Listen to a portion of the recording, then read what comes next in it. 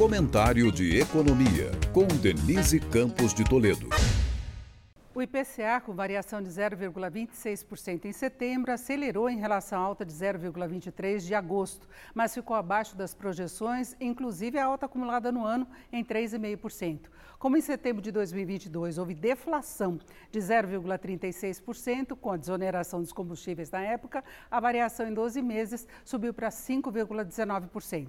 Mas a composição do índice veio bem mais favorável, inclusive em relação ao sinalizado pelo IPCA 15, que é a prévia do mês. A gasolina foi o principal item de pressão, com avanço de 2,8% e contribuição de 0,14 ponto percentual.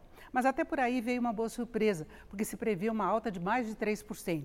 Entre as quedas, destaque para alimentos e bebidas, com menos 0,71%, artigos de residência, menos 0,58% e bens industriais, queda de 0,19%. Em relação aos serviços, a alta de 0,5% teve muito a ver com o aumento de 13,5% das passagens aéreas. Houve uma melhora, na verdade, da média anualizada do setor, em 4,4%, e também de serviços subjacentes, em 3,5%.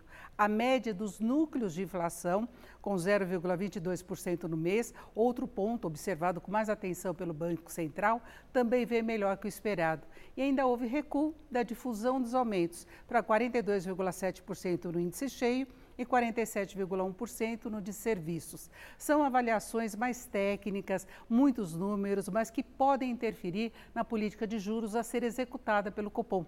No final das contas, todos esses dados reforçaram a perspectiva de manutenção dos cortes da Selic em 0,5 ponto por um prazo mais longo, sem desconsiderar, claro, algumas incertezas que possam pesar no caminho, como a expansão da atividade e da massa salarial, que pode até dar espaço para mais reajustes pelo aumento da demanda. Tem também a questão fiscal, que pode influenciar, e tem o cenário externo desafiador, com fatores como os juros nos Estados Unidos, alta de commodities, em particular do petróleo, que foi um dos temores relacionados à guerra entre Israel e o Hamas, mas, sem dúvida, o IPCA de setembro sustenta uma maior confiança na desinflação da economia brasileira.